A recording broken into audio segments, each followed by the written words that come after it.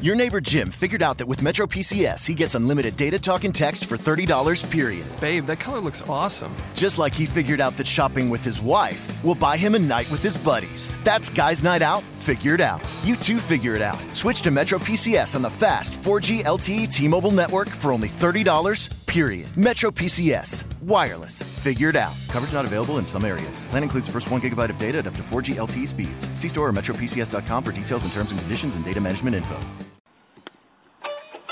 Hello again, everyone. I'm Joe Longinusa, welcoming you to another edition of Next on the Tee with Chris Mascaro, the show where industry leaders, golf professionals, and legends all come and discuss the great game we love so much. So without further ado, let's turn it over to our host to tell us who's next on the tee.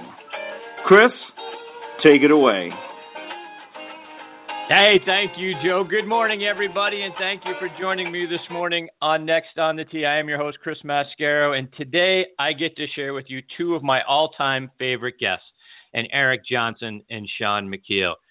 Eric is going to join me here in just a couple of minutes. This is going to be his fifth visit with me on the show, and I always have so much fun when he's a part of it. So I look forward to talking with Eric, like I say, in just a couple of moments. He's been named one of the top 100 instructors by Golf Magazine every year since 2011, and he is the director of instruction at Oakmont Country Club. We'll get Eric's thoughts on several things today, including the 2015 golf season, the year that was, if you will, what he thinks about the wraparound season, because the 2016 season has already started, folks, and that's something I just can't seem to get my brain wrapped around that concept. Plus, we'll hear about the preparations that have already started for the 2016 U.S. Open there at Oakmont and some of the course conditions, which are unbelievable there. And like I say, Eric will be here in just a couple of minutes.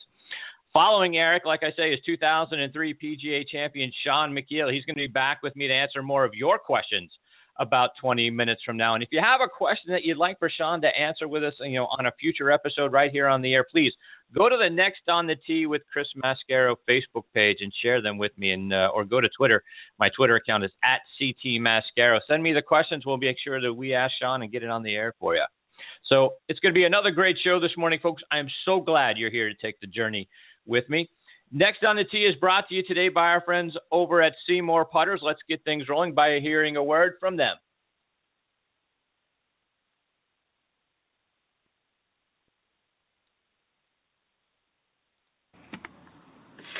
Golfers, has this happened to you? Great drive, perfect second shot on the green, only to 3 or even 4 putt? Shaking your head all the way back to the cart. I have good news. Help is on the way with the Seymour Putter. The Seymour Putter Company patented RST technology sets up the putter perfectly every time using a visible gun sight on the top line. Genius. It's like locking radar onto the target, in this case, the golf hole, putting the golfer in perfect position to make a reliable and consistent stroke.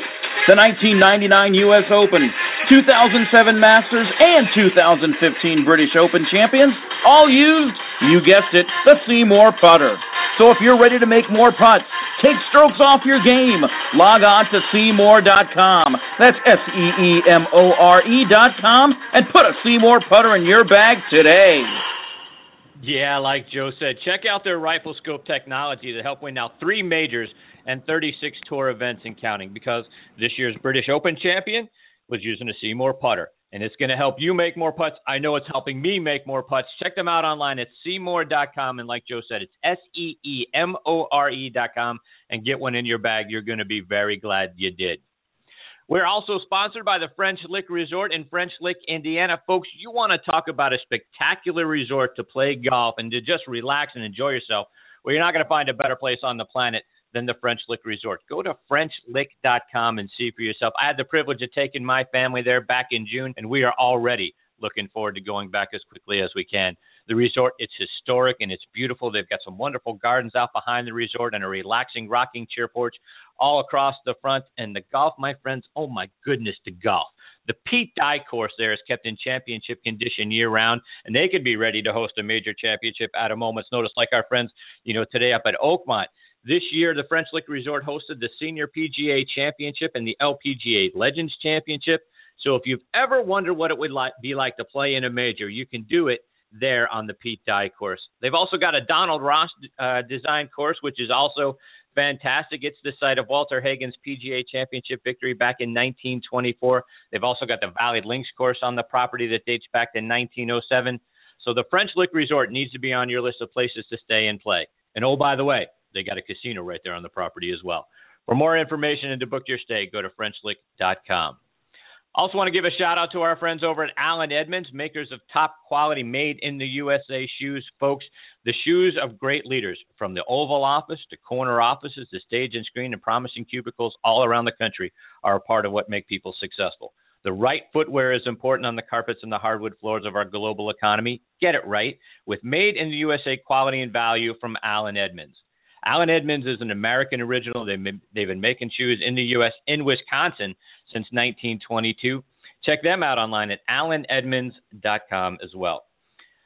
All right, folks, you know we like to kick the show off every single week by doing one thing that is very important to us, and that is by saluting the brave men and women serving in our military. We want to thank all of you for your daily sacrifices and for what you do to keep the rest of us safe. We also want to thank our veterans for and all you've done for us over the years. We truly appreciate everything that our military personnel do to preserve our freedoms and our liberties. It's through your strength and your efforts that our way of life is even possible. Our sincere thanks as well to Shaun Cruz and the wonderful folks over at the Armed Forces Radio Network. It's an honor for us to have Next on the Tee be a part of your network. You can find our show by going to armedforcesradionetwork.org. And we also want to remind our veterans, please, be sure to check out globalvoiceforveterans.org. What a wonderful site with news and articles and a wealth of information designed specifically for our veterans out there that I'm sure you're going to find both interesting and beneficial. Please, again, check it out, globalvoiceforveterans.org. And one last thing before we get started, I want to give a shout out to my mom just because I love her. Fellas, remember, it's always important to remember your mom, always. And to my father, who made a 6-hole-1 this week at his home course up at Windstone in Ottawa, Tennessee. Par 3, 11th hole, a little downhill, 175 yards to a back left pin corner. Hit a little draw back there to the back, and it found its way to the bottom of the cup. He got hole-in-one, he got a hole-in-one number 6, for him. For my buddies and I, we're still wishing for number 1. But as always, congratulations, Dad, on another hole-in-one. All right, now back with me on the Seymour Putters guest line is Eric Johnson. Let me remind you a little bit more about Eric's background. He was a 4-year letterman at Mississippi State University from 1992 to 1995, earned his degree in professional golf management. He remains in the Bulldogs' top 20 for most rounds played. He has been the director of instruction at Oakmont Country Club since 2004. Golf Magazine has named him one of the top 100 teachers every year since 2011. He's also been recognized by Golf Digest as a top 40 under 40 teacher. He is a 3-time Tri-State PGA Teacher of the Year. He is also a 2-time Horton Smith Award winner for his contributions to education. He's on the advisory staff for TaylorMade Adidas Golf. He's played on the Canadian Tour, the Sunshine Tour, and the Golden Bear Tour. And as I said in the intro a moment ago, he's one of my all-time favorite guests here on Next on the Tee. Good morning, Eric. How are you doing this morning, my friend? Hey, Chris. I'm doing great. Thanks for having me, buddy. How are you? I'm fantastic. Thank you. Better now that you're here, my friend. Thanks. Eric, I wanted to start our time this morning by getting your thoughts, on the 2015 golf season that was. It started, as the Jordan Spieth run to the Grand Slam through July, and then it sort of shifted to Jason Day getting the Majors monkey off his back, followed by, a great run by him through July and August, and then ultimately swung back around to Jordan winning the Tour Championship and the FedEx Cup. Give us your thoughts on what you saw this season. Well, I think you saw an incredible year. Really, the history that Jordan Spieth was on was incredible. I thought that Rory was kind of a whiff this year. I was expecting a lot more out of him, and I can't quite figure him out. He'll go really, really hot, and then all of a sudden he just kind of goes out to lunch. I certainly don't think that Rory is as hungry as Tiger ever was. Tiger seemed to always contend, and then Jason Day making his incredible, his incredible run to number 1 in the world. It was absolutely a spectacular year. I can't say enough about Jason and Jordan. I think they're both incredible players, and I think they're great human beings as well. You can see that, when you watch these interviews, you can tell how good human beings those guys are. So golf right now is in really, really good hands. I'm happy about where it's at, the state of golf. Mm-hmm. How do you feel about the wraparound season, Eric? I can't get my head around the fact that we've already started the 2016 season. I'm just not a fan. I think that it needs to have some sort of a break. Now we're going to go into the silly season, so to speak, and no one pays attention to these tournaments. I mean, you can't even tell me where they're playing. I don't even know. I mean, I know it's Vegas, and then it was the Shriners, and I just don't quite get it. I'd love to see it, kind of back to the olden days. I'd love to see a skins game again. I'd love to see some of the funny, listen, let's do something a little different. I always loved the skins game. Who wouldn't want to watch, Jordan Spieth and Jason Day and Rory McIlroy playing for skins? I'd love to see it. I just think that they're clogging the market there a little bit. I just don't think they're giving themselves enough break. Because it's hard to, what does everybody really get geared up for next year? The Masters. I mean, people are always starting to kind of think about the Masters. So I think they need a little break. That's my personal opinion, and someone can argue otherwise, but that's mine. Yeah, no, and I share the same opinion. I too miss. You mentioned silly season. I miss silly season. I miss the skins game. Both on the the regular tour players and the Champions Tour players. I miss Nicklaus and Watson and Trevino and those guys playing for skins. And I think you're right. I think everyone would love to see Spieth and Day and whether it's McIlroy and Bubba Watson or and Ricky Fowler, whoever you wanted to stick in with the four playing for skins. I think that's a lot of fun. I think golf misses that. And to your point, I don't know that there's anybody paying attention to what's going on in the golf season. Not only just because these are lesser tournaments and that sort of thing, and I think that the big name players outside of Ricky Fowler who's playing this week are more taking a break and need the break. But and it's football season. No one's watching golf on Sunday afternoons and by the way, open. Yeah, I totally agree. I just think that they need to, and trust me, these tournaments are important. And don't get me wrong on that either, because I think the charity and all the things they do, they're great events, but there's just not the buzz that needs to be there. It's a PGA Tour event; it should have a lot of buzz, and it just doesn't have the buzz. Right. Eric, we saw Jason Day hitting 385-yard drives at the PGA Championship. Bubba Watson hit a drive that actually went through the green on the 404-yard par 4 13th at Whistling Straits. Is it time now, Eric, for the PGA to really take a look at the golf ball and dial it back, because it's starting to get ridiculous how far these guys are hitting the ball? Well, it is starting to get a little ridiculous. When you look at it, the manufacturers are, think about it like this. It's like NASCAR. They're always going to find a way to, when there's that much money out there, somebody is always going to find a way to get past some rule. The guys on tour are too good. The manufacturers are figuring out that, hey, once that ball speed gets to a certain amount, it incrementally, once that ball hits at the face at like 110, the ball incrementally starts doing, crazy stuff. And we know that. And the manufacturers are smart enough to figure it out. And, I'll tell you what, that I'm not trying to plug TaylorMade here, but it's a great company. But something's crazy up with that driver when Jason Day is going through his historic run as he is going through and changes his driver mid-season to that thing and hits it 10 yards further. So, the manufacturers they're really smart. That M1 is going like crazy, and the manufacturers figured out, launch conditions. Once you get fitted like that, it's amazing to see what happens to the ball. Now, the only way, if you didn't do anything with the equipment, if you made the rough so penal that it was like a penalty shot, that's the way to, you hear everyone go, stop the ball. How about grow some rough and make the greens firm and fast? And that will eliminate that jump in scoring that you're seeing, I believe. I mean, we see it here. When the rough is up here at Oakmont and, the greens are firm and fast, this golf course is absolutely bare. Now, if you make it soft, we see our scores really go down in what we call the SWAT. The SWAT is a great game. We play it, 3 days a week, and it's one best ball, the foursome. The ball has to be holed, 0 handicap. You get an A, B, C, D player. Everybody goes out and has a good time. And we notice it when it's wet and the greens are kind of soft, the scores are ridiculously low. But now, hear this one. We played on Wednesday. The golf course is so firm and so fast right now.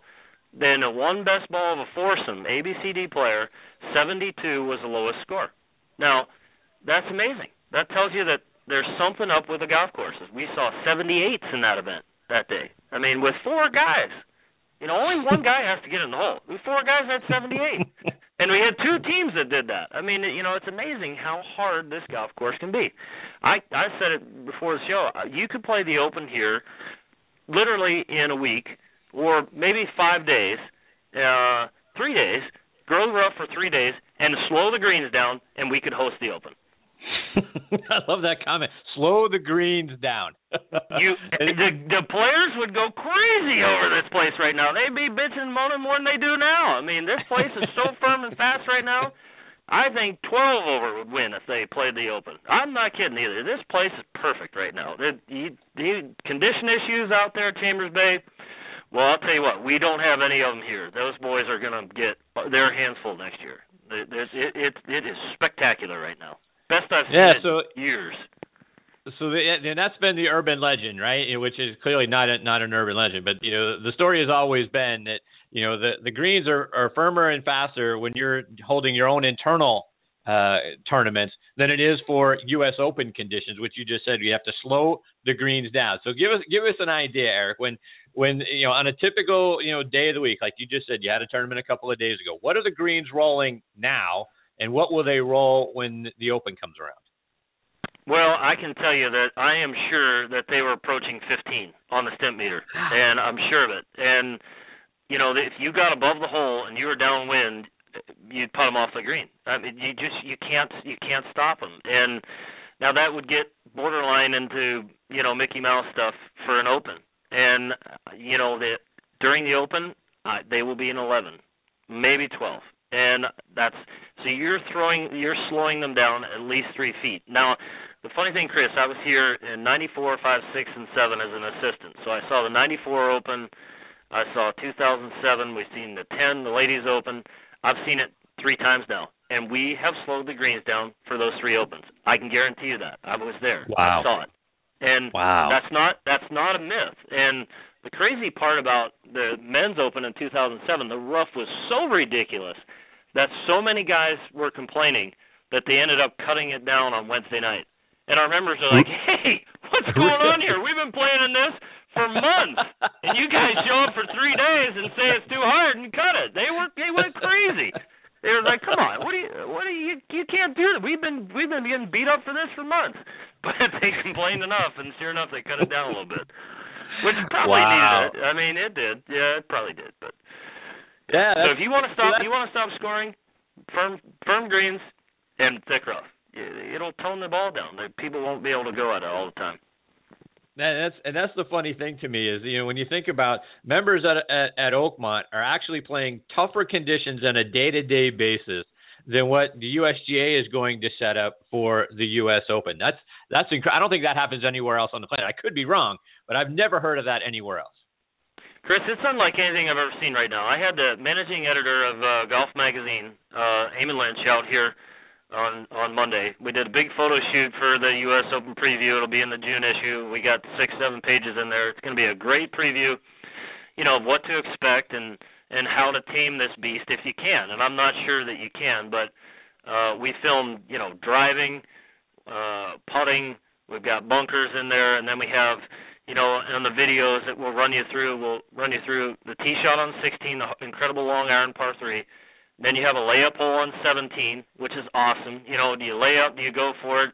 And then the tee shot on 18, which is rare air up there when you're on Sunday about 6 o'clock, during the Open, because that is going to be where it's all won and lost. If you don't hit in the fairway, you're going to lose the tournament. Period. But it was funny. Eamon, we're playing along, and Eamon was like, you know what? This place blows me away. He goes, and not only that, it gets harder the closer you get to the green. I mean, everything, these little chips and these pitches with the greens as firm and fast as they are, most players cannot finish right now because they're going to make a 6, 7, 8, 9, pick the ball up. It's just that hard right now. Now, is that borderline? Maybe, but for the Open, we don't let it get out of hand. And if you've noticed the pin placements here, 2007, 2010, not one pin was unfair.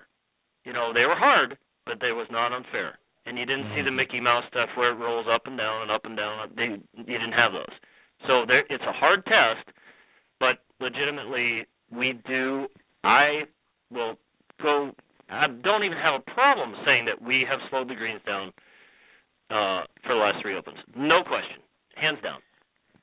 So to that point, and you sort of alluded to it a moment ago, Eric. When you've got guests coming into play, I'm sure that the everyday members are very used to what the conditions are like and that sort of thing. But when you've got guests that come in here, do they get frustrated by the golf course because it's just too hard to play?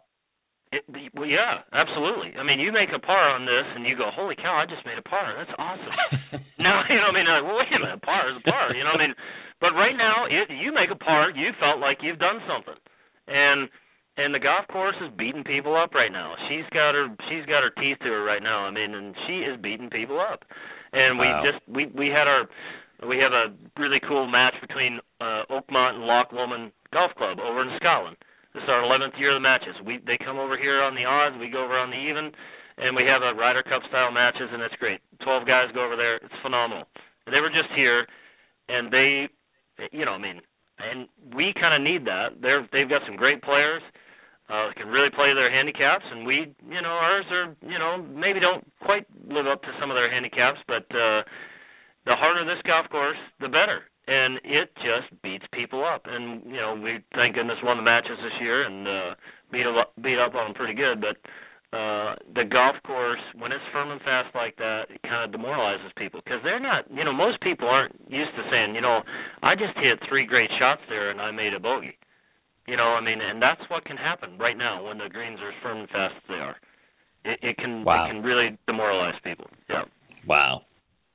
So, that's, the good news and the bad news, right? The good news, it's interesting that what we'll get to see when the Open comes around, and we know it's going to be a very strict, test of golf. Always is, at a U.S. Open, but even more so when it's at Oakmont. You got to wonder, is that, for the everyday player that's coming there that goes, a guy like me that goes, wow, I'm at Oakmont. I guess to your point, I guess the reward is if you can finally make a par, you feel really good about yourself. But, in the meantime, you're going, am I picking up, that's a 10. I'll just take his 10. Yeah, pick it up at that point. If you make a par, you feel like you've accomplished something. And I'm not sure that you feel that same sense of gratification at other places. It's right. This place is a bear. There's no question about it. Yeah. And, as we get into the winter time, Eric, we get maybe deeper into December, January, February, maybe even March up there. How do you protect the course, from the snow, all the cold temperatures and that sort of thing so that, in the spring you don't find yourself with, you've lost part of the golf course due to winter conditions? Well, we've done a couple things. We changed our aerification schedule. We're going to aerify again next week. We did it in August, and we want to give it one more really good chance to, get some good, growth there again. I don't think it needs it, but we're doing it.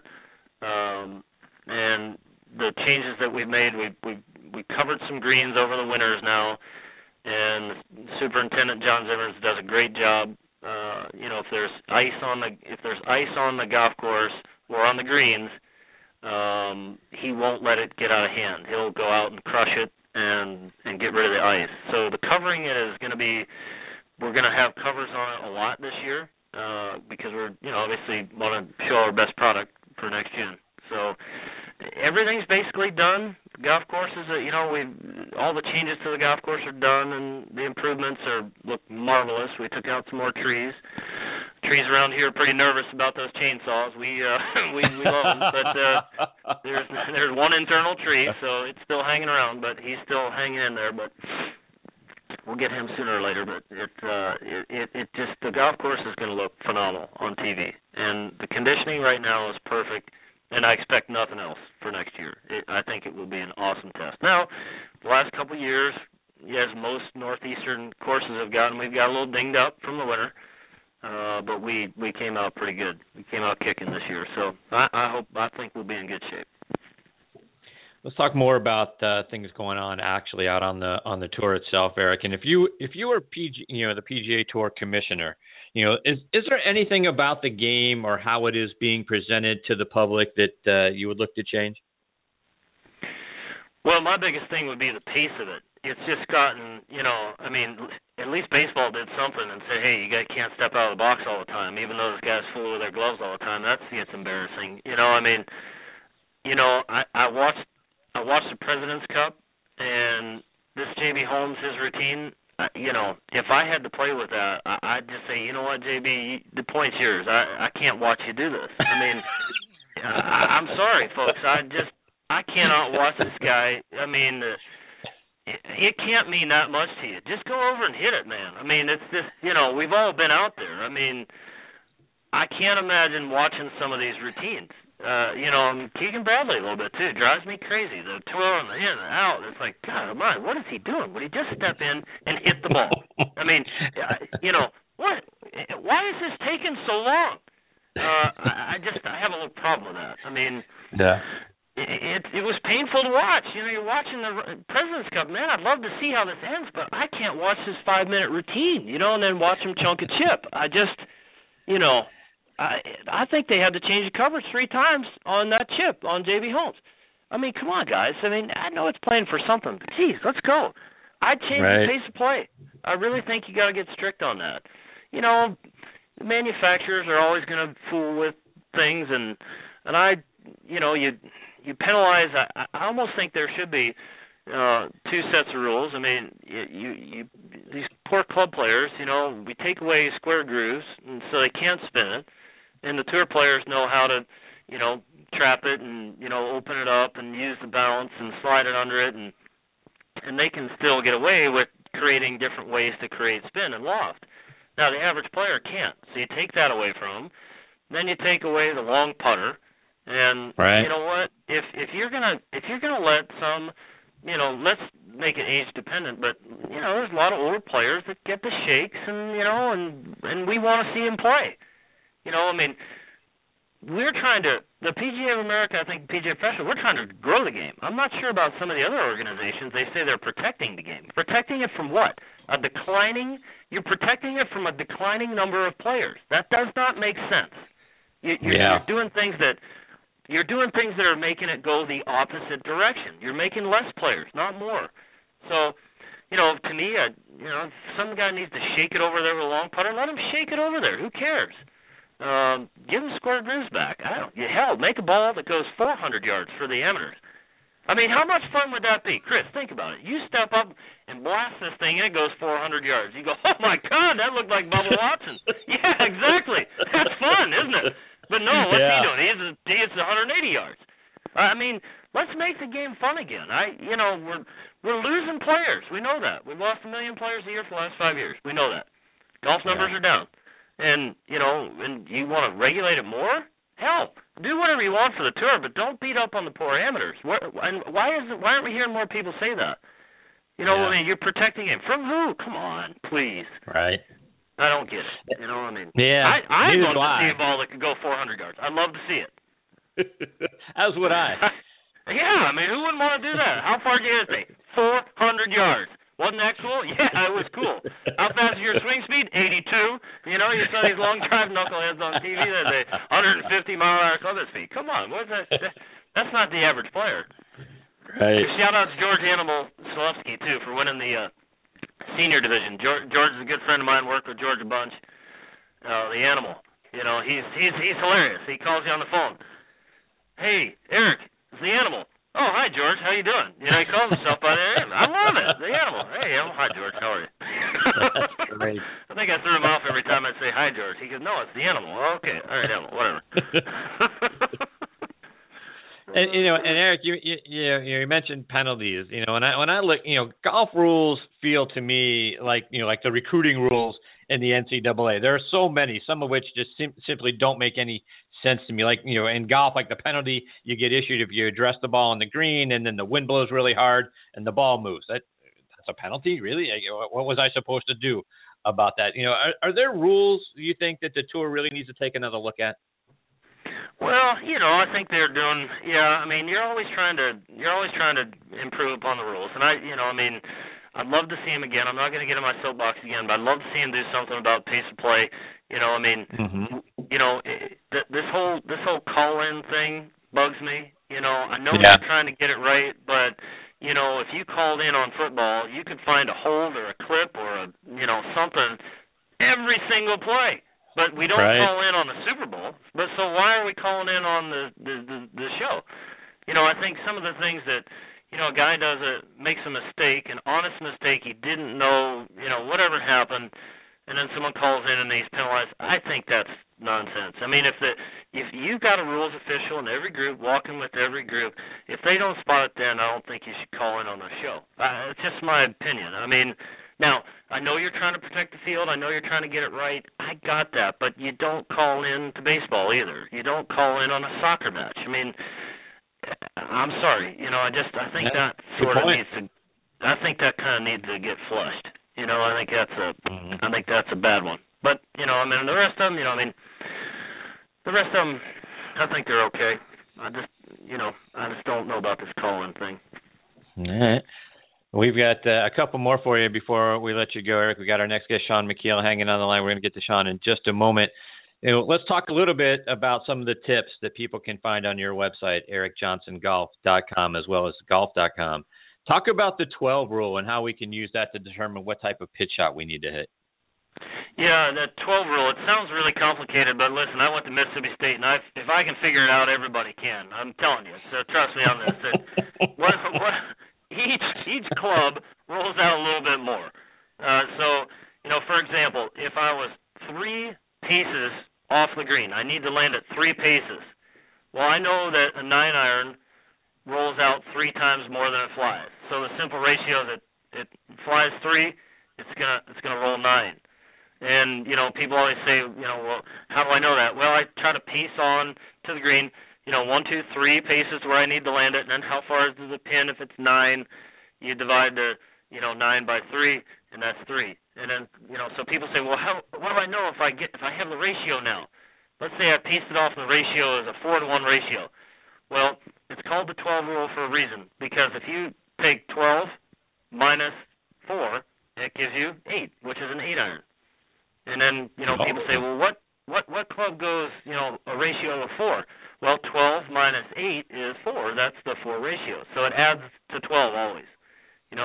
Pitching wedge is going to be a 10, so that would roll 2 times more than it flies. 7-iron would roll 12 minus 7 is 5. I'm a Mississippi Stater. I got my hands up here in front of me counting, but that's 5. I can figure out it's going to roll 5 times more than it flies. So, once you get an idea and baseline about that, it really helps people, because I think most people, everyone goes up with a sand wedge, and then they try to chip it, halfway across the green. And when you're trying to chip it something further away, it's harder to hit. So, to me, I'm always trying to land 1 pace onto the green and then let it roll over to the hole. So that's the definition of a chip, is it rolls more than it flies. So there's no reason on a chip to make it fly more than it rolls. There's no reason to pitch. When you can putt it, putt it.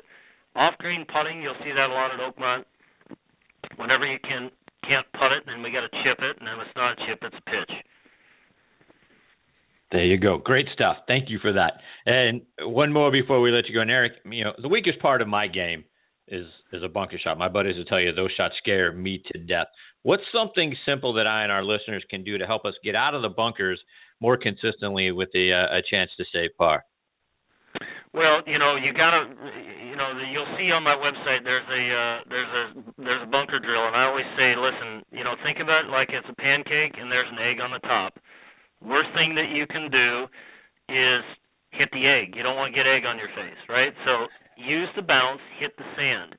The other thing that's so important in a bunker shot was I see most people in a bunker shot hitting further and further and further behind the golf ball.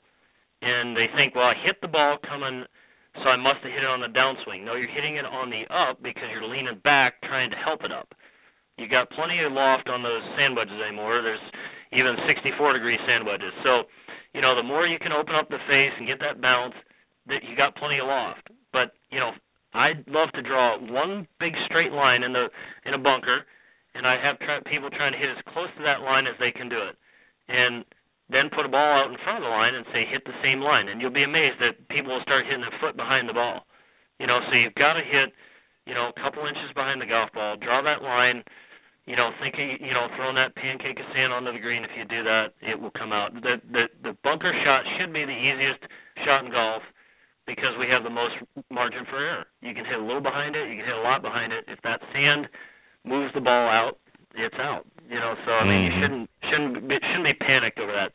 Most people panic, try to help it, and lean back. There you go. That's me.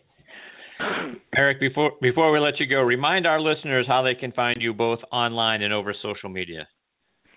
Well, you can see me on ericjohnsongolf.com. I have a Twitter account. I don't do much with it, unfortunately. I'm going to start here. I'm a little bit in the Stone Ages, but I'm going to get going on that and look for the big U.S. Open preview in June issue of Golf Magazine. It's going to be a big one. We got a lot of cool stuff in there. And, Chris, I just want to thank you for having me, and I want to say to all the men and women out there, keep fighting our noble cause. Stay safe. Shoot straight. If those, knuckleheads out there want to say anything bad about the United States of America, I hope they meet one of our men and women face to face, and we'll let them sort it out. But it's a great country, and keep doing what you're doing, fight to fight. There you go, Eric. Thank you for saying that. And I've said it before, and I'll say it again. You're one of the guys that I really enjoy having so much fun with you on the show. You make it every time you come on the show. It's a great time, and the segment flies by, and it did again this morning. Thank you for taking time out of your morning, Eric, to be a part of the show. I hope you'll come back and do it again real soon. Oh, I'd love to. Chris, you did a heck of a job. I don't know where you get some of that stuff on these intros, too. You amaze me every time on that. Thanks, buddy. Tell Shaun Micheel I send my best, and tell him his boy Doug Barron and I played on the team together, and I'm keeping up with Doug a little bit on Facebook and seeing him. It's pretty cool. So good luck to Shaun. He's a good man. Yeah, indeed he is. Thanks so much, Eric. We look forward to catching up with you again real soon. In the meantime, all the best to you and your family, my friend. Thanks, Chris. You too, bud. See you later. All right. Take care, Eric. Bye-bye. That's Eric Johnson again. ericjohnsongolf.com. Great stuff, folks. So many great lessons that he can take you through and help you in all different parts of your game. And that 12 rule is fantastic, and that certainly has helped me with my chipping game. All right, we're going to get to our next guest, Shaun Micheel, on the other side of this message from our friends over at the French Lick Resort. You just can't beat this weather. The leaves are starting to change. It's the perfect time to get away to French Lick Resort and play the courses the champions play. This year, the Pete Dye course at French Lick has hosted the Senior PGA Championship and the Legends of the LPGA Championship. Play our Donald Ross course and feel like 1924 PGA champion Walter Hagen. Fall is the perfect time to play the courses the champions play at French Lick Resort. Book our Hall of Fame package now at FrenchLick.com. You're listening to Next on the Tee with Chris Mascaro. Heard around the world on the Armed Forces Radio Network. All right, now back with me to answer more of your questions on the Seymour Putters guest line is our friend and 2003 PGA champion, Shaun Micheel. Hey, Shaun, how are you this morning, my friend? Oh, great, Chris. How you doing this morning? Really well, thank you. Good. So Shaun, before we get to our questions this week, I got to get your take on the University of Memphis football team. For any of our first-time listeners joining us today, you live just outside of Memphis. You do some work with the University of Memphis golf team. Their football team, 7-0. They just beat Tulsa 66-42, and their quarterback, Braxton Lynch, 447 yards, 4 touchdowns. What's the buzz around Memphis like for a team that, quietly last year finished 10-3 and kind of snuck into the top 25 at number 25, and now they could find themselves this week inside the top 50? Yeah, I mean, I think, they're definitely, they've been trending in the right direction for a couple of years. Coach Fuente, of course, he came from TCU and is really starting to build something great. I mean, it's fun. It really is. I mean, we were at the Ole Miss game last week, and that was really exciting for the program and for the fans. My grandfather, Stephanie's grandfather, bought tickets to the Memphis games when the Liberty Bowl first opened in 1965. So we've had the same seats, or our family has had the same seats, for 40-some years now. Well, I guess that's almost 50 years. Anyway. Yeah. So we've supported the program, through thick and thin, and it's nice to see some of the great things that are happening to them. I mean, last night's game was good. I mean, they're putting up the points, but, the defense, there were a lot of penalties. The defense gave up a lot of points, although, Tulsa put up 600 yards on Oklahoma this year, so Tulsa can play. College football is exciting now. The old style football that Nebraska used to play where they just ran it every single down and just challenged you to stop them, I think that's really, it's gone by the wayside. I think you still hear about the running game and stuff like that. And fortunately for Memphis, Paxton can throw, he can run. We've got 3 or 4 running backs that we can choose from, different plays, different lineups, different formations. It's fun to watch, and I'm excited for them. The tough time is going to come ahead here before too long when, South Carolina's got some availability there at coach, and hopefully we can find a way to keep Justin here.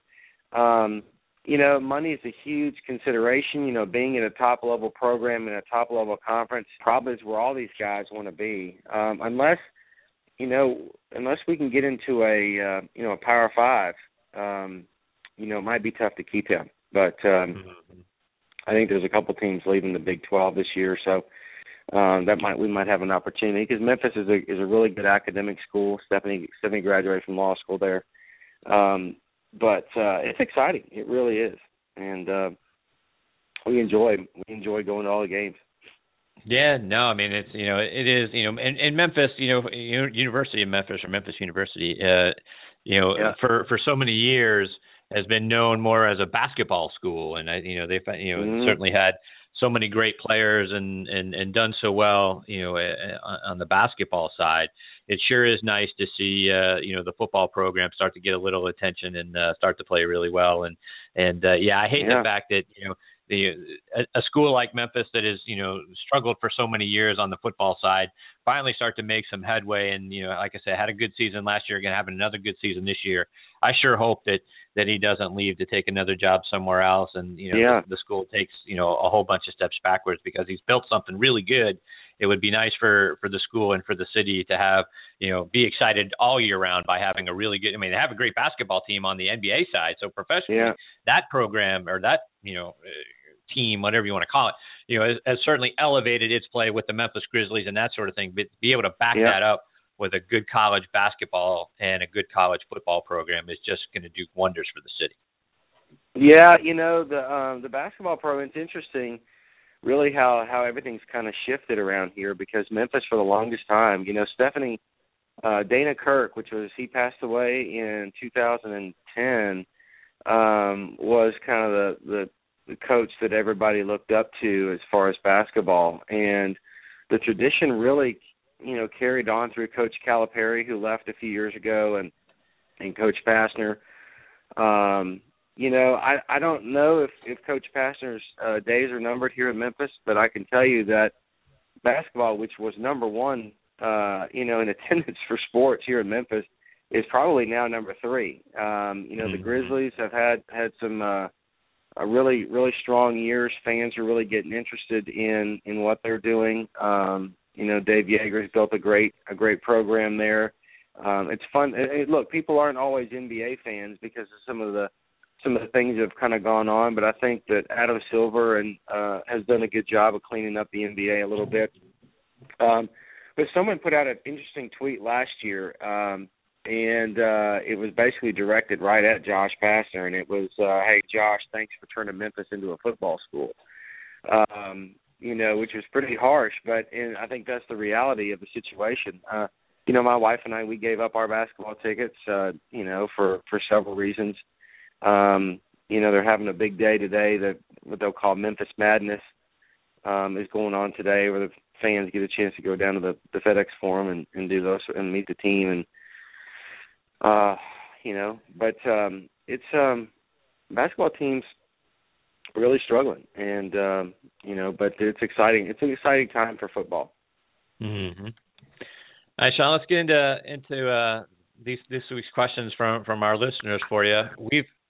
We've talked in the past about how you're not very superstitious, but our first question this week is, do you have an old faithful putter that sort of comes and goes from your bag that you go back to regularly after you've maybe tried out the newest, latest, and greatest putter? I suppose so. I mean, I was thinking about this the other day. I had, back in 2010, and of course, I've changed over the years. When I was younger, the Ping B60 putter was my choice, and I used it for a long time. And I think all of us kind of get to different looks and things like that. But back in 2010, I had decided to make a putter switch.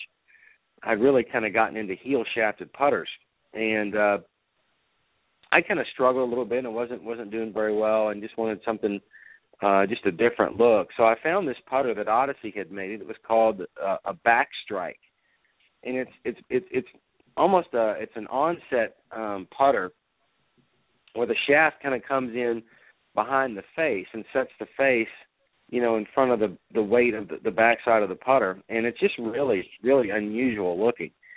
And I think at the time I just kind of decided, hey, if I'm going to change putters, I'm going to go something that's really pretty drastic. And I like the way that it's set up. It's called a stroke balance putter. If you lay the putter in your fingers, you have face balance where the face is, pointing straight up, and then you'll have quarter hang and half hang and stuff like that. And I always like kind of a half hang or a quarter hang putter. And what does that mean? What's that? What do you mean by hang? Okay, well, if you just lay the putter in your hand, just hold your hand out and hold the putter, kind of its balance point where it's, parallel to the ground. If the face of the putter is looking straight up at the sky, like where the part that you impact, that's face balance. If the toe hangs a little bit, towards the ground, a full heel shafted putter, the putter is going to hang pretty much straight down to the ground. Right. Or a quarter hang, you'll have the toe hanging just a quarter way to the ground, 30, 40 degrees, something like that. It. And all the putters are designed based on where the shaft lines up with the center of the putter. So you can have putters that are offset, yet have quarter hang, or offset putters that you think, these that are face balanced. So it's all where the center line of the shaft comes into the center part of the putter. If you drew a line of extension down to the putter where it basically comes in. So, but the other day I went back to the back strike. I'd gone away from it, for probably the last 6-7 months. That's about right, 6 or 7 months. I went to another Odyssey tank cruiser that they had made for me with a quarter toe hang, and I used it in the PGA. But then the other day I kind of just went back to my back strike putter, and for me it's a really unusual putter. I think of Tommy Gainey, I think, uses one. The one I use is called a Marksman, and they make 2 or 3 different styles of it. And I don't think they make it anymore, but I've kind of gone back to that. So I don't look at it as superstition. I look at it as just sometimes you just want a different look, and it's okay to do that. I've never really been one to kind of panic about changing putters and how it felt. Now, if you go from a center shafted putter to a heel shafted putter, you have to understand that, one, the look's different, but also the way that the club rotates opens up going back. I mean, it's a tough feeling for some people to get, but after a couple of days, you can kind of get a feel for it. Mm-hmm.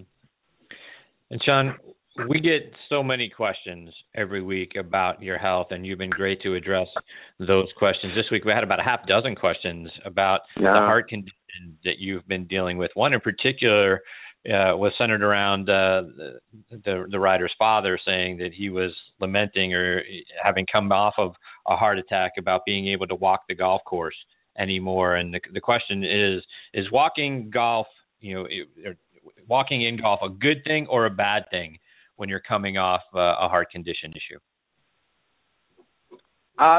Certainly you have to see your doctor on that one. But I think for me, I didn't have a heart attack. I mean, I think I was probably pretty close, and I think walking and being in decent shape really probably saved me from that. From having a heart attack, just because I was fortunate and I did find out that I had formed some collateral arteries. But walking it's great for you.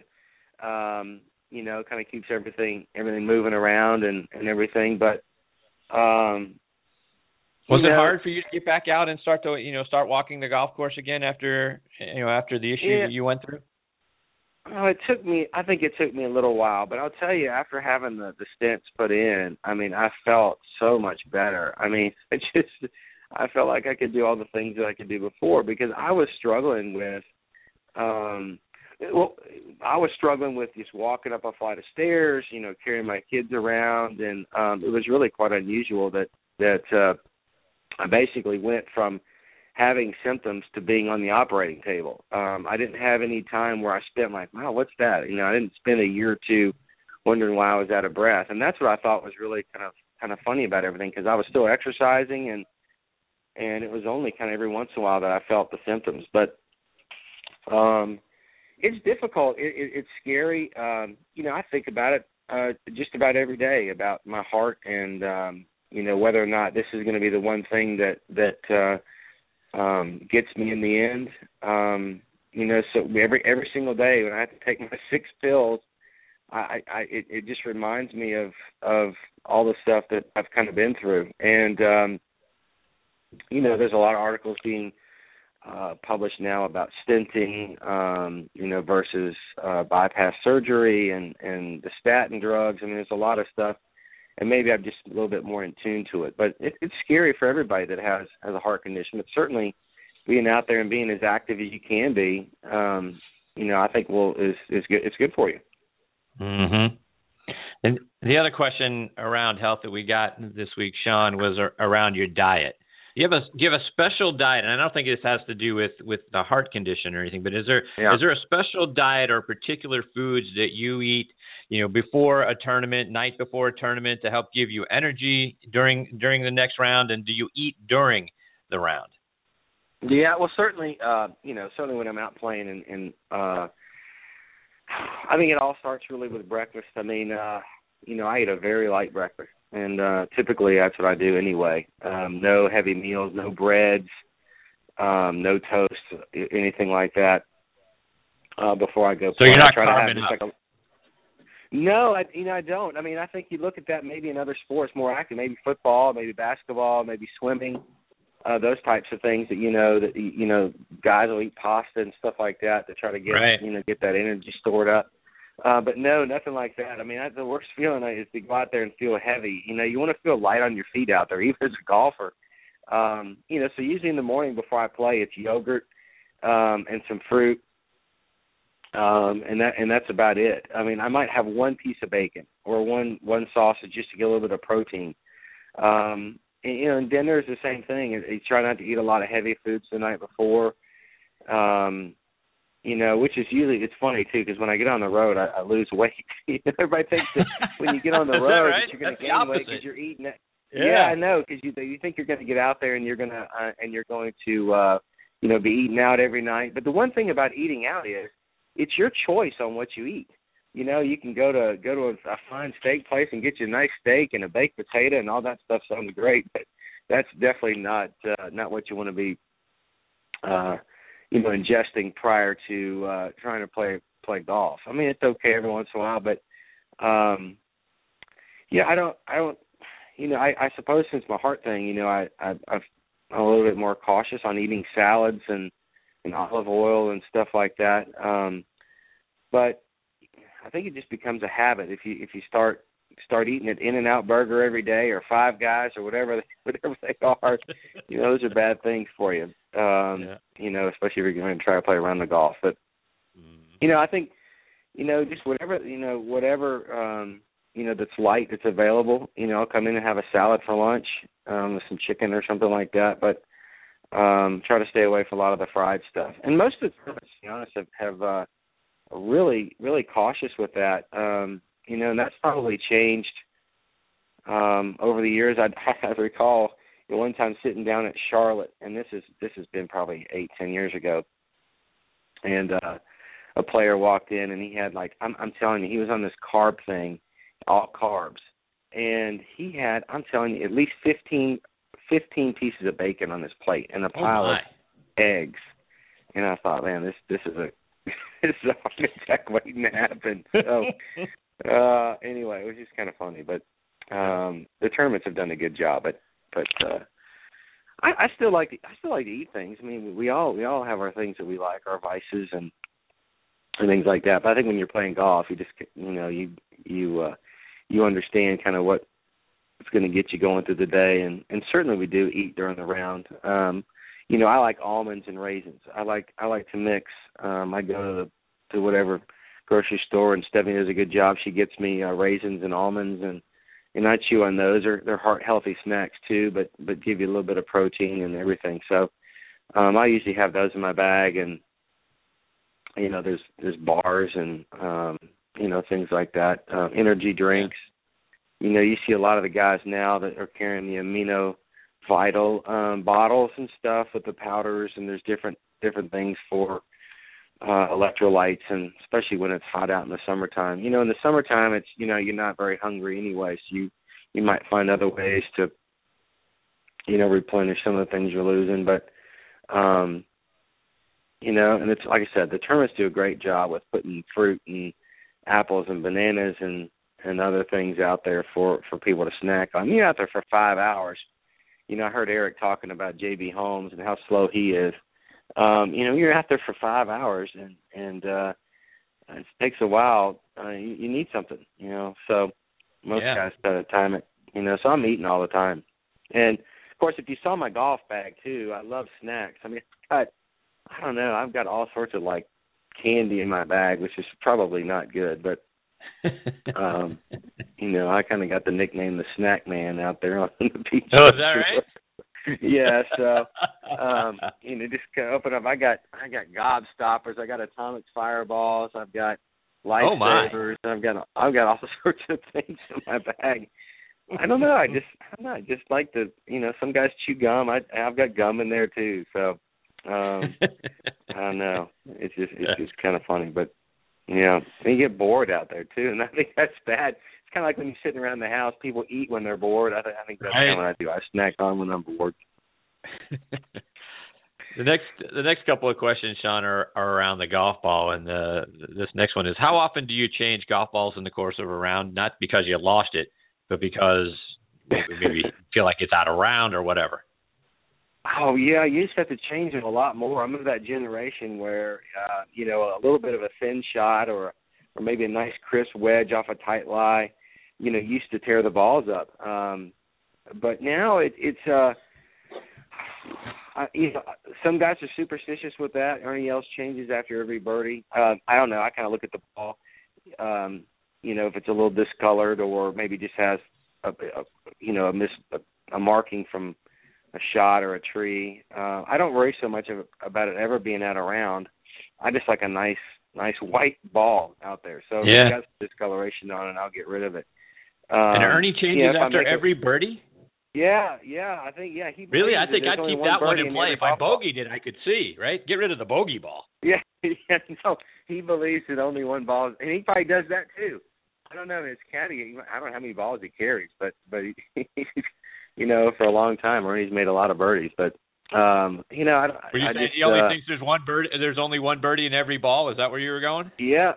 Well, that's what he says. Yeah. So I don't know. I'm assuming he still does that, but it's pretty unusual. Guys, if I've thrown, I don't know how many balls I've thrown away in trash cans, woods. I mean, if I'm just fed up with it, I'll get rid of it. I mean, I'm too afraid. See, the thing about me and superstition is I'm too afraid to become superstitious, because then if I forget to do something, then it's going to, it's just it's a snowball that just kind of gets out of control. So, but it just mismarking or if something happens, most of us use Sharpie on our ball. If you get the mark in a certain spot and you rip the paint off and it just drags across the ball, you'll change the ball and stuff like that. But I don't know. I just kind of get rid of it when I want to get rid of it.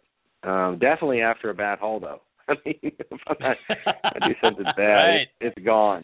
It's gone. It's either going to somebody in the crowd and usually they don't want it either.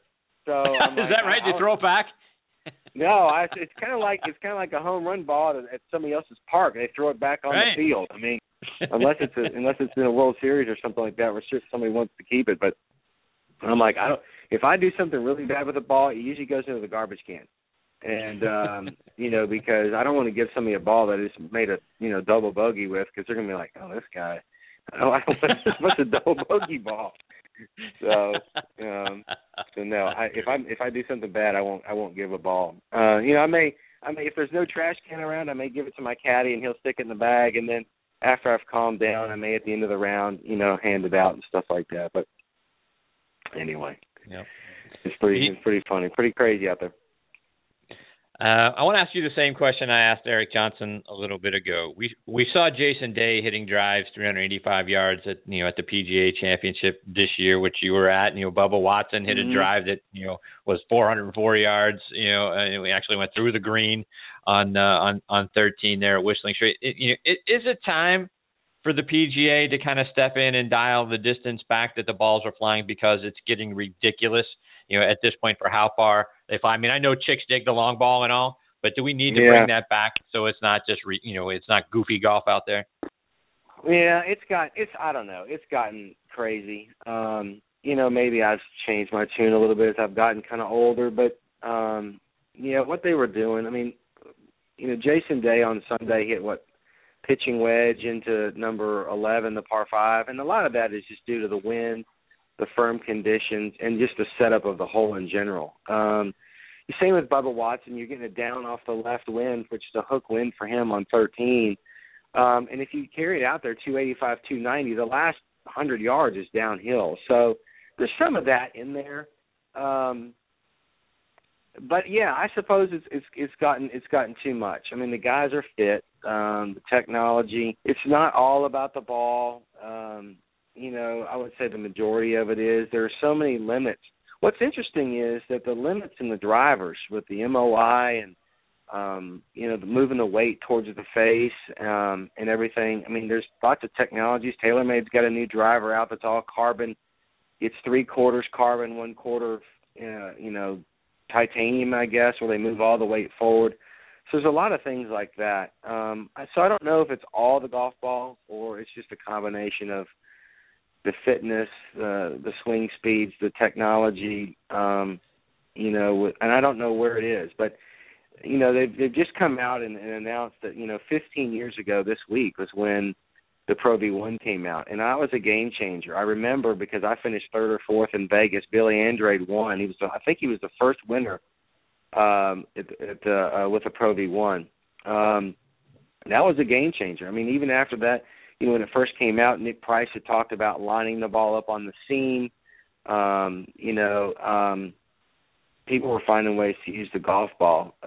Different cores, the thinner covers with the harder cores. Then you have, so there's a lot of things out there. But I suppose it's probably time.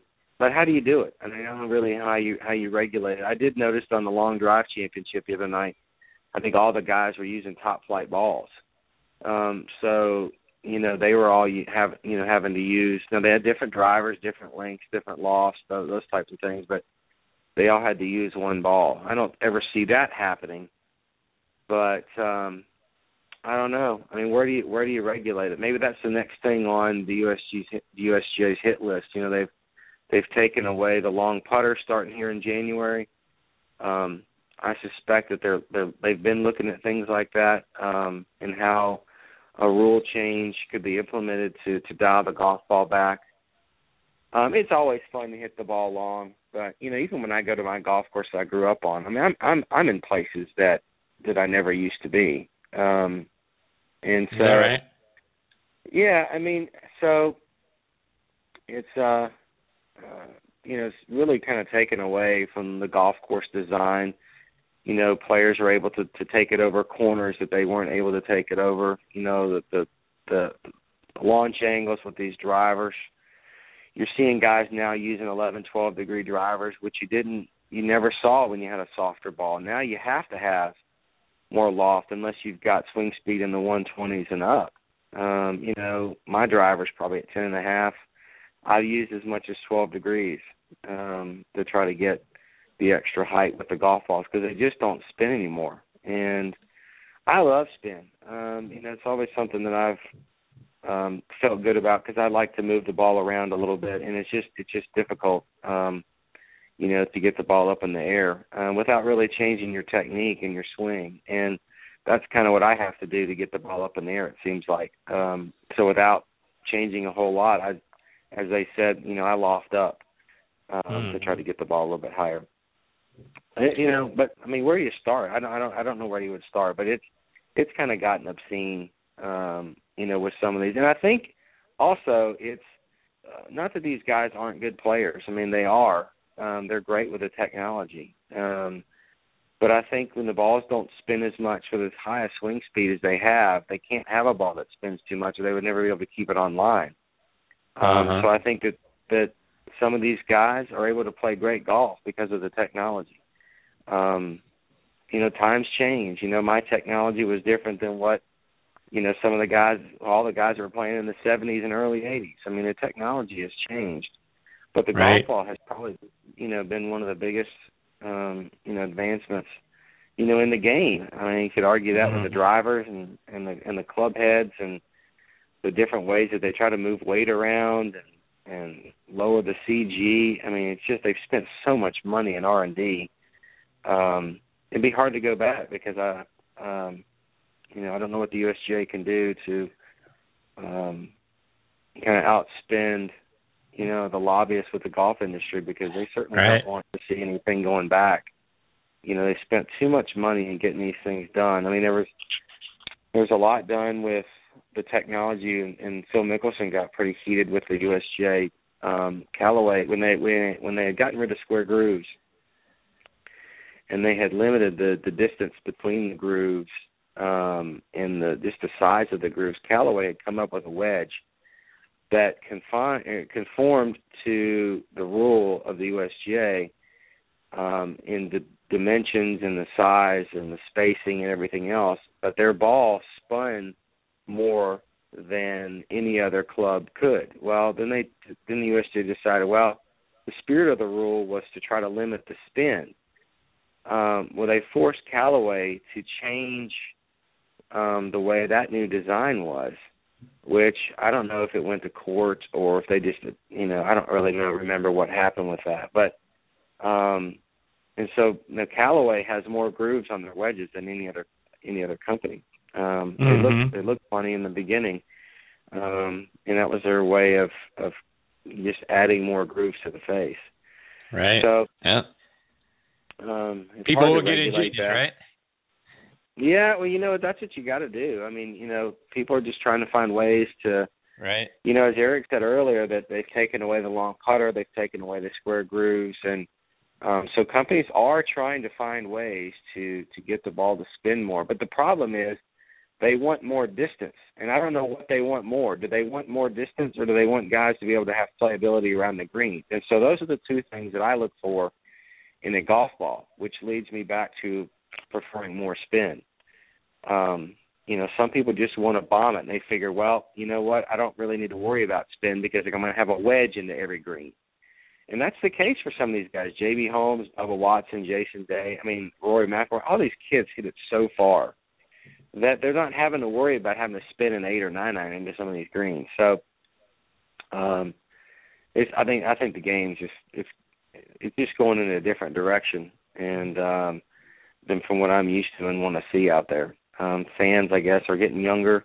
They want to see the long hitter. They want to see, guys, hitting wedges into the greens, making tons of birdies. But, hitting shots out of the trees is a lost art because, nobody hits it in there anymore.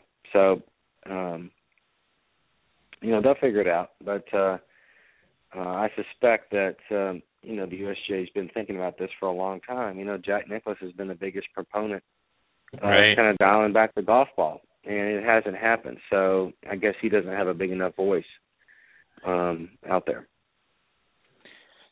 Shaun, so a couple of other questions before we let you go this week, and I gave a shout out at the beginning of the show to my father. Made his 6th hole-in-one this year at his home course on the opposite side of the state from you. He's now in Ottawa, Tennessee, just outside of Chattanooga. Yeah. But Curious for you, hole-in-ones. How many have you made, and when was the first one? I've made 11, I think, and Wow. I can't count all 11. I just know that the last hole-in-one that I made was in let's see, I was playing with Todd Hamilton and Alex Chaka at the qualifying school a couple years ago out in Palm Springs. But my first hole-in-one, I grew up at Colonial Country Club, which is where Al Geiberger shot his 59. I lived on the fourth green. And the fifth hole is a par 3. And so when I was younger, I used to go up in the summertime, after kind of everybody had gone through. And I used to be able to play 5, 6, and then 2, 3, 4. It was a little circle that came right back to my house. And I was just up there. I think I might have been in college. And I went up there and just teed off a number 5, and my first ball that I put down, I hit a 5-iron, in the hole. So that was my first hole-in-one. No one witnessed it. But yeah, no, it was just one of those nights. I just went up, grabbed my bag, and went up behind my house and just teed off and was going to play my little 5-hole stretch there. And so yeah, nobody saw it, but. I've had a couple of holes-in-ones in PGA Tour events, but I've had a double eagle in the U.S. Open. You played in a tour. What was the most exciting one for you? Well, I had one in 2002 at the BC Open. We had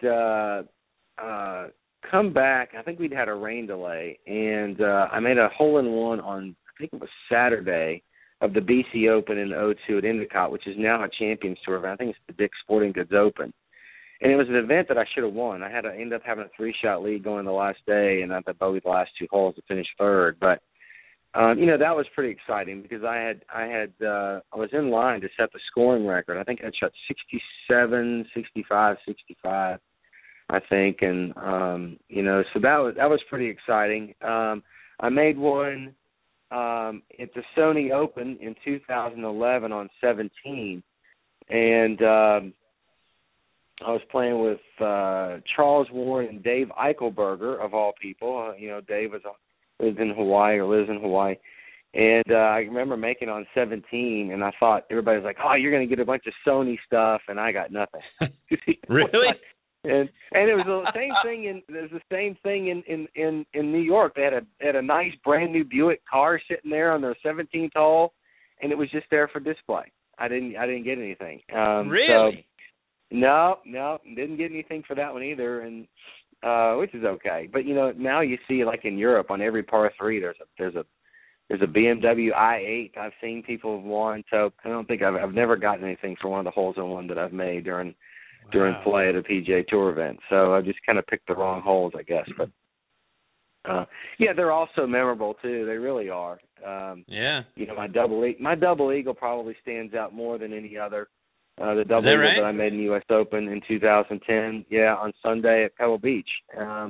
It stands out probably more than anything else that I've done, other than maybe the first hole-in-one.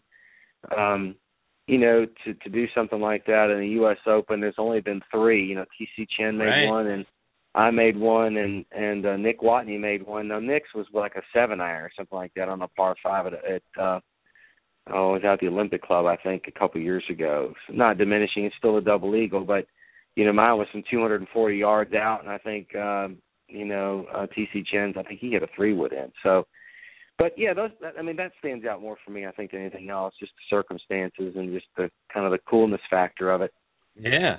And really only having 3 guys ever to do it in the U.S. Open is something else that I remember. But we all have memorable things. I think so. I think the double eagle stands out more, but and the first hole-in-one stands out. Couple more here on on both sides of the coin, a positive question and a question. So let's get the negative one out first. And I do another show on the football side called Thursday Night Tailgate, and we get the opportunity to talk to current and former NFL players. And one of the guys that we had on earlier this year is actually going to be joining us again in a couple of weeks. Is former first-round pick Akili Smith, who played quarterback at Oregon and was later drafted by the Bengals. And someone went on his Facebook page and said, "How does it feel to be one of the all-time biggest busts?" And I love his response because I thought it was great. And he said, "You know what? I was one of the 1% of the people on the planet that gets to play my sport, my profession at the highest level, and that felt great." Mm-hmm. Along those lines, our next question is, Shaun, in today's world of social media, people don't always put out there the nicest things. Has anyone ever, said something to you that you had to deal with that was unkind? No, I certainly got a lot of that. Not so much anymore, as I've kind of been off the tour for a while. But I think what I certainly heard a lot of stuff, and a lot of it really pertained to, I usually get the one-hit wonder, and that was really the flash in the pan type of thing. I think one of the most mean-spirited things was really affected all of us, the guys that won the majors in 2003, when, kind of Hall of Fame sports writer Dan Jenkins, I hate giving him props. I hate even mentioning his name, to be honest with you, he wrote that the 2003 majors were the worst majors for the winners, but not only the winners, but for the guys that were runners-up. And here we're talking about, Hall of Famer, Jim Furyk winning his U.S. Open, Mike Weir, who has struggled with health issues, as of late. He just basically kind of berated us and determined for himself that the 03 were maybe the worst year for majors. But that was more on a national, because he put that out there in a lot of places. And, look, when you're out there playing golf or any other sport, your goal is to go out there and win. That's what you want to do. History, just because you're playing in a major, the champion is not reserved for just the named guys. If you're in the field, you're there to try to win the event, which is what I did. It wasn't like the PGA of America or CBS Sports, had a wheel with everybody's name in it, and mine just happened to get picked out and say, "Oh well, we're going to have Shaun Micheel win this event." Anybody that watched and knows anything about the 03 PGA knows that I led with about the last 3 or 4 holes to go on Friday. So I slept on the lead Friday, and I slept on the lead Saturday. I never lost the lead, from that day on. So when I won the tournament, I did not only deserve to win, I did all of the other things too that, determined the outcome. Now, I had a difficult time. I think I've had a difficult time subsequent to that, and maybe more people write about that and say things about why I wasn't able to follow that up. But in 2004, I had a pretty good year. The biggest thing for me that really affected is 3 months after I won, I became a father, and my son Dade will be 12 in less than a month. And, that was one of the biggest changes for me, is trying to handle the newfound fame, I think, of winning a PGA championship, winning a major championship, and then becoming a father. You want to talk about a life changer. Right. So there were a lot of things kind of being thrown at me at one time. I take solace in the fact that there are, how many people on the PGA Tour play an entire career and never even win? The list goes on. And I've certainly been in position to win, and I've acknowledged the fact that I probably should have won a couple times before my PGA, particularly the 2002 BC Open. I should have won that tournament, and I didn't. But it was difficult. I just had such a tough time.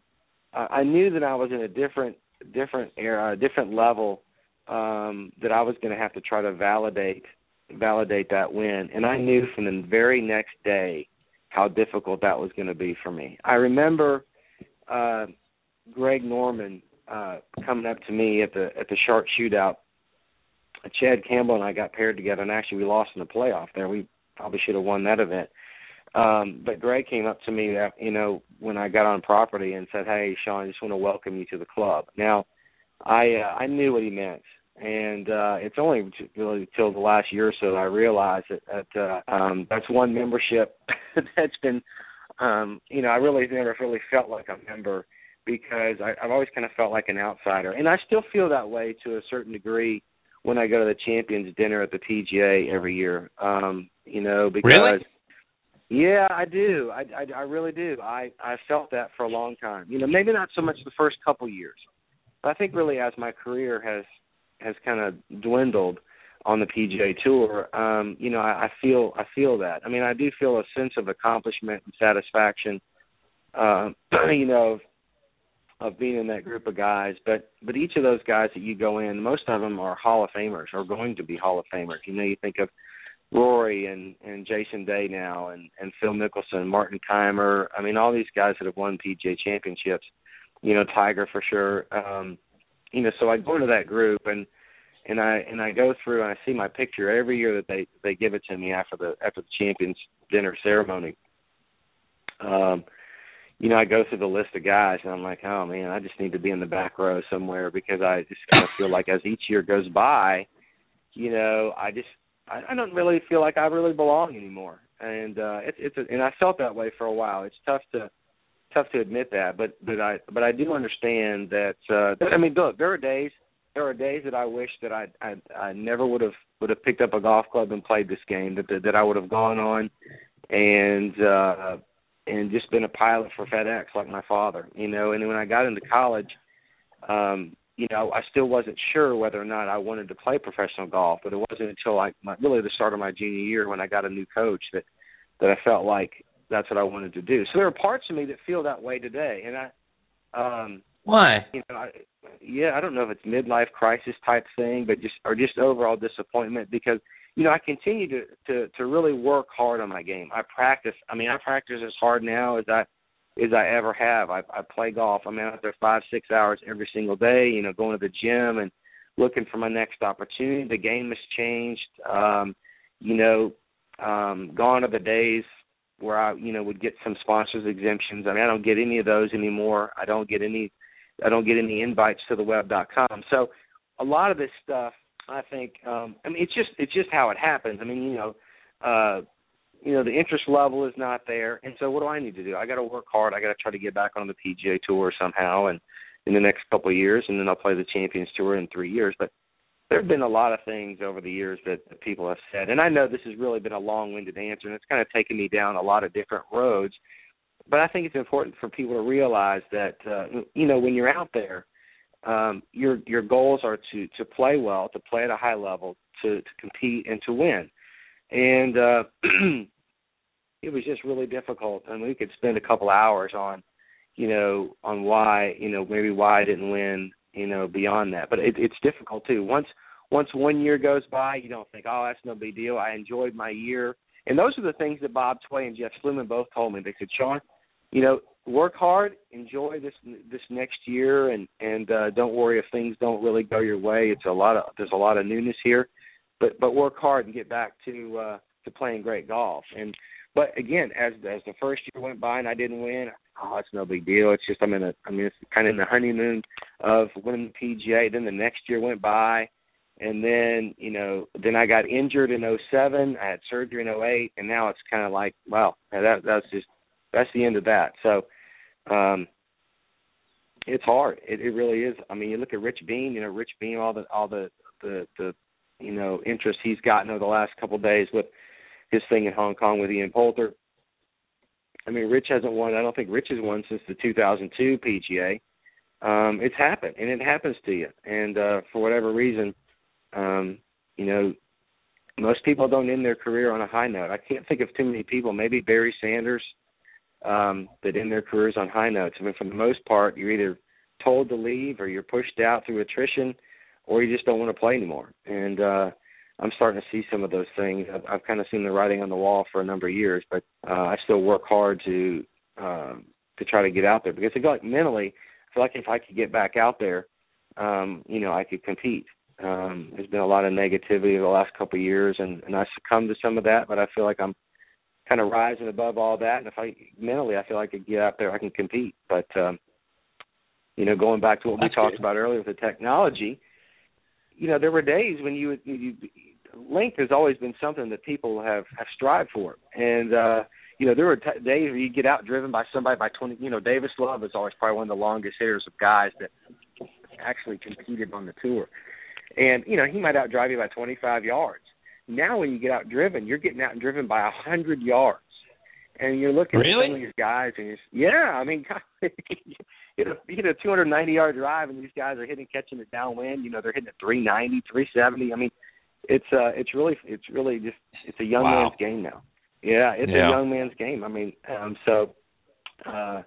anyway, it's hard. It's really hard to really put really my thoughts and feelings into a sentence or two. So I apologize for getting a little kind of off track here, but it's just hard to summarize that. There's just a feeling that I think that I have that is hard to really kind of get out. We all recognize whatever sport it is, whatever job or profession that you've chosen. We all realize where we are on the totem pole. Some people are there at the top. Some people are working their rear end to try to get to the top. Some people are satisfied with just being middle of the road. And I think when you're a professional athlete and you're under a lot of scrutiny, there's a lot of motivation out there to try to reach the top. But it's just not attainable. The guys that are the best at their profession, they just do things. They look like they're doing the same things, but for some reason they either get the ball in the hole quicker or they're just better mentally or whatever the case may be. I mean, look, if you took Jack Nicklaus, he would never make a cut on the PGA Tour. But I guarantee you in his mind he thinks he can. He thinks he can beat all these kids. But he just can't. So, he's older and I think that's just the way it goes. I'm 46 years old and maybe father time has kind of gotten the best of me. But I'd certainly like to have one more shot at it. Yeah, and we're rooting very hard for you to get that one more shot at it, and I got a good feeling about 2016 for you, Shaun. One more thing. Go ahead. No. Finish your thought. No, I was just saying I'm gonna in my quest to try to get back to the PGA Tour, I'm going to the Web.com Tour School here in a couple of weeks. Actually, I think it's in 3 weeks. I'm going to Houston and going to try this one more time, I think, and just try to get back onto the web because I think that's really the only access now to the PGA Tour, as they call it, the pathway to the PGA Tour. So I'll do that, and I've still got a lot of friends out there that I want to compete with and play with. And it's funny, when I get in some of these events, people have looked at me the last couple of years and like, Shaun, where have you been? And it's nice to know the guys care about you out there, and it's a family. And it's a traveling circus every week. You go to dinner with guys, you play practice rounds with guys, you see them in the locker room, you form really good, solid relationships with other guys, and when you start to lose some of that, you miss it. I certainly miss the travel. But I'm doing the things that I need to do to try to get back on to playing more regularly, and hopefully this next year I'll get back and get some more status and get a chance to play golf and do the things that I love to do. So that's those are the things I'm working for. Yeah, and we're rooting hard for you to get there as well. One more, Shaun, before we let you go. Yeah. So we went on the negative side. On the positive side, what's the nicest thing someone has said to you over the course of your career that has stuck with you, and maybe in times when things haven't been going well, you can reflect back on and say, you know what, that meant a lot to me? Well, I mean, there's been a lot. I mean, it's hard to really single out one particular thing. Just the support that I think you get from the PGA Tour, the players out there that I would say, just by them asking, Shaun, where have you been? I mean, I think that kind of stands out. I mean, most guys are there to embrace you. It comes from your family. My mom and dad were always huge supporters and, always put their arm around me and told me to keep my head up and stuff like that. But, that's kind of cliche. I mean, you get that. But it's really no one thing that I can really think of offhand that I can really point to. You get a lot of positivity from, like I said, just being out there and competing from the fans.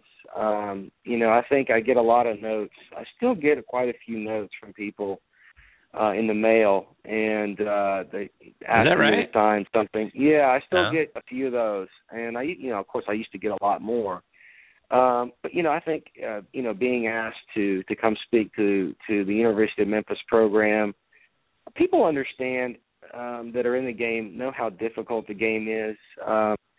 There's a lot of guys, and there'll be a lot of ladies for the LPGA that try to play the game that just don't ever make it to the PGA Tour and don't ever have the level of success that even I've had. Now, look, I was certainly my career's been pretty good. We always want things that are better, but you got to be satisfied and know that you've done the things that you can do to be successful, and really have no regrets. But I do have a whole pile full of letters and stuff that people have sent me, congratulating me on my win, acknowledging the fact that, yeah, it's understandable that I haven't won since, but that's, the PGA win is and the way that it was accomplished was a significant part of my life and brought a lot of satisfaction to the fans. It's hard to single one thing out. I think just being embraced by the fans and my town here in Memphis, Tennessee. When I go out, I see a lot of people that want to talk about the 7-iron, and they all understand there's been a lot of good moments in my career, but that's the one thing that people will remember. And I think, along with that and some of the great things that we're doing with Make-A-Wish here and the kids of St. Jude and Le Bonheur, those are the things that I guess I'm maybe most known for now. And, golf is always going to be a part of my life, and hopefully I've been able to give back enough in the community that people will start to remember me for some of the things that Stephanie and I are doing beyond the golf course. There you go. And Shaun, as you just mentioned, going back out to try to qualify on the web.com tour, where can our listeners catch up with you, maybe see you out on the golf course, and then, as well as we talk about every week, how can they stay up to date with what you're doing over social media as well? Yeah, what's up? Yeah, I'm at Shaun Micheel PGA, and then I think I have a LinkedIn account with just my name, and then my name for Facebook. It's interesting. I like to read. I like to see what's going on in the world of sports. But it's a good avenue, I think, for people to try to reach out to me. And it's been great for me to read and keep up with some of the things that are going on in the world as well. Where on the web.com tour, where can people come out and root you on and give you the support to help get you over the top? Yeah, well, I'm going to Deerwood, which is in Houston. Anybody that remembers the movie Tin Cup, that is the 4th hole at Deerwood. So I'll be there like the 7th or the 8th. It's actually the 11th through maybe it's the 10th through the 13th, I think, of the dates, Tuesday through Thursday. I'm actually going up to Bloomington, Indiana here in a couple of weeks. My golf coach is being inducted into the IU Hall of Fame, so I'm excited to get up there and see him, and then see a lot of. And he's the reason really why I got on the PGA Tour and why I won the PGA Championship. He doesn't get enough credit. It'd certainly be great to have him on your show. He played the tour for 7 or 8 years, and I spent 2 weeks prior to the PGA Championship. I spent 3 or 4 days up in Indiana learning how to chip again. I'd forgotten how to chip, and that was really one of the reasons I won. I mean, my short game is pretty good. So Sam Carmichael is his name, and he's been a huge part of my life and was really the determining factor in not only my decision to stay at Indiana, because like Eric said, he went to Mississippi State, and that's where I was going at the end of my sophomore year until I realized that Sam was going to take over the program. But he was just a huge determiner in my decision to not only stay at IU, but also to play professional golf. And he was certainly an instrument in my win at the PGA Championship. And I'll never forget the days we spent just hitting basic chips around the greens. But so I'm doing that, and then I'm going to go straight from there to Houston for this web.com qualifying school. So I'm excited, looking forward to it. But if I don't make it again, I know I'm going to be in for a long 2016. So I'm working hard towards that goal to play well and get back on the web.com and hopefully get back on the PGA Tour. There you go. And again, Deerwood Country Club down in Houston, November 10th through 13th. Hopefully our listeners will come out in throngs to help support you.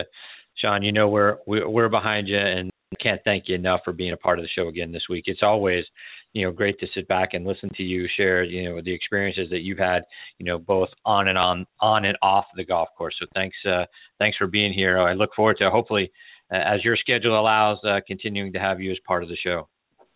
Yeah, well, Chris, thank you so much. It's always kind of therapeutic. We don't always get into these get into my mind a little bit, but I'm really happy to share anything and everything really about my life. I don't know if that's good or bad. Some people might not think that's the greatest thing to. It's a great thing. To give up so much information, but I enjoy it. It's good for me too. Well, great, and we enjoy having you, and thank you. You're willing to share as much as you are, so that's great stuff, and it's great to listen to. In the meantime, Shaun, best of luck.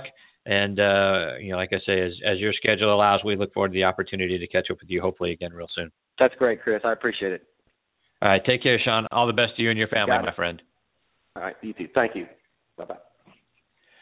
2003 PGA champion Shaun Micheel, and I tell you what, I love how open Shaun is. I mean, his life becomes an open book, and the fact that he's willing to share so much of what he's been through and what he's going through and what his goals are and stories from his life. It's really great stuff, and I hope you're enjoying it because I really am enjoying listening to Shaun share all of his life experiences with us. All right, folks, before we close up shop, I want to give you a word from our friends over at the SMGA. Take a listen from our friend and new partner, Jim Estes. The Salute Military Golf Association was created to provide rehabilitative golf experiences to the brave men and women who have been wounded while serving our country. Hi, I'm Jim Estes, PGA Golf Pro and co-founder of the Salute Military Golf Association. With my adaptive golf program, we've successfully helped thousands of soldiers in their recovery, both mentally and physically. The SMGA has been providing family-inclusive golf experiences across the country since 2007. To date, the SMGA has equipped more than 1,000 warriors with properly fitted golf clubs and has extended its clinic series to more than 8 chapter and affiliate locations across the U.S. If you are a wounded veteran interested in participating, or if you'd like to learn more about the Salute Military Golf Association and find a chapter closest to you, visit our website at smga.org. We've seen firsthand how impactful golf can be in aiding one's recovery. The Salute Military Golf Association, empowering wounded veterans one fairway at a time. Visit smga.org. That's smga.org. Absolutely. Great stuff. PGA Tour Pro Jim Estes and the great folks over at the Salute Military Golf Association. They're doing such wonderful things. Please do what you can to get involved and to help out. Go online to smga.org to see what you can do and do something great for some great individuals today. All right, folks, it's about time for me to put a bow on this episode. Before we close up shop, I like to remind you every single week about our friend Dave Stockton Jr. and his father, Mr. Stockton. Their great book out there called On Your Own Game. Remember, folks, we hear about it every single week from the folks that join us on the show. So much of the game of golf is played between that 5-inch space between our ears. Get your mind right. In their book, the Stocktons let you know how to play better golf using your mind, play winning golf about using your mind. And Own Your Own Game recreates the experience of riding 18 holes with Mr. Stockton at one of his highly sought-after corporate outings and draws from his experience as a champion player, both on the regular tour, the senior now champions tour, and as well as a revered coach for so many great players. He shows you how to think better, stay calmer, execute more consistently, and most importantly, folks, how to enjoy the game more thoroughly. Go to StocktonGolf.com to get your copy, and for a couple of extra dollars, Mr. Stockton will even autograph it for you.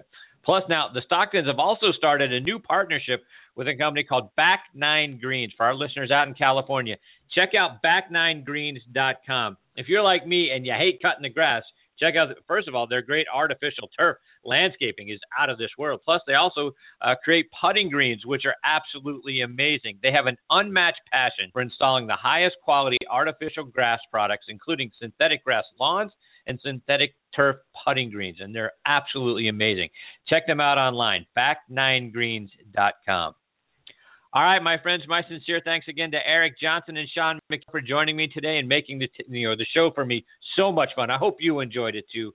We thank you for tuning in. We appreciate you guys the very most. We know you have thousands of choices for programs to listen to or download or stream, and we appreciate that Next on the Tee is one of them. Please also check out our sister show, Thursday Night Tailgate, with me and my co-host Bob Lazaria and our announcer Joe Lajanusa. That show airs live every Thursday night from 8 to 10 p.m. Eastern Time. You can stream it on the Armed Forces Radio Network.org. Go into Blog Talk Radio as well. You can find us on so many other great sites like iHeartRadio, Spreaker, TuneIn, Stitcher, Player.fm, and SoundCloud as well. Audio Boom is on board with us. Podbean is also on board with us as a podcast. So please join us every single week. We are joined by legends from around the NFL and the CFL. Please check out both shows on Facebook. Give us a like. That's important to us too. You can find both shows online. This one, nextonthetee.net and ThursdayNightTailgate.com. You can stream or download any of our archive episodes for free and stay up to date with who some of our future guests are going to be by going to either site. Thank you again, folks, for listening to today's show. We really appreciate it. Until next week, hit 'em straight, my friends.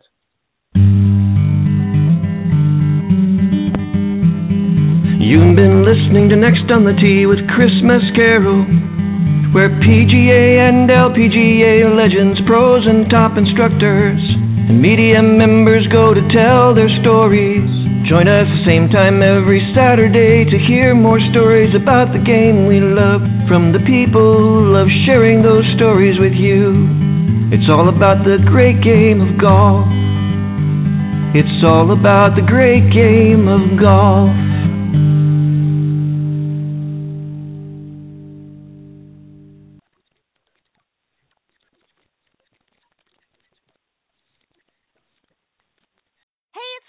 And this is my impression of a drill instructor directing a musical. 10 hot! Get those tap heels in line and let me see those jazz hands! Are you bundling your home and auto insurance through Progressive? Can you hear me through those sequins? Bundle your home and auto through Progressive and save. Left, and step ball change. Progressive Casualty Insurance Company affiliates. Home insurance provided and serviced by other select insurers.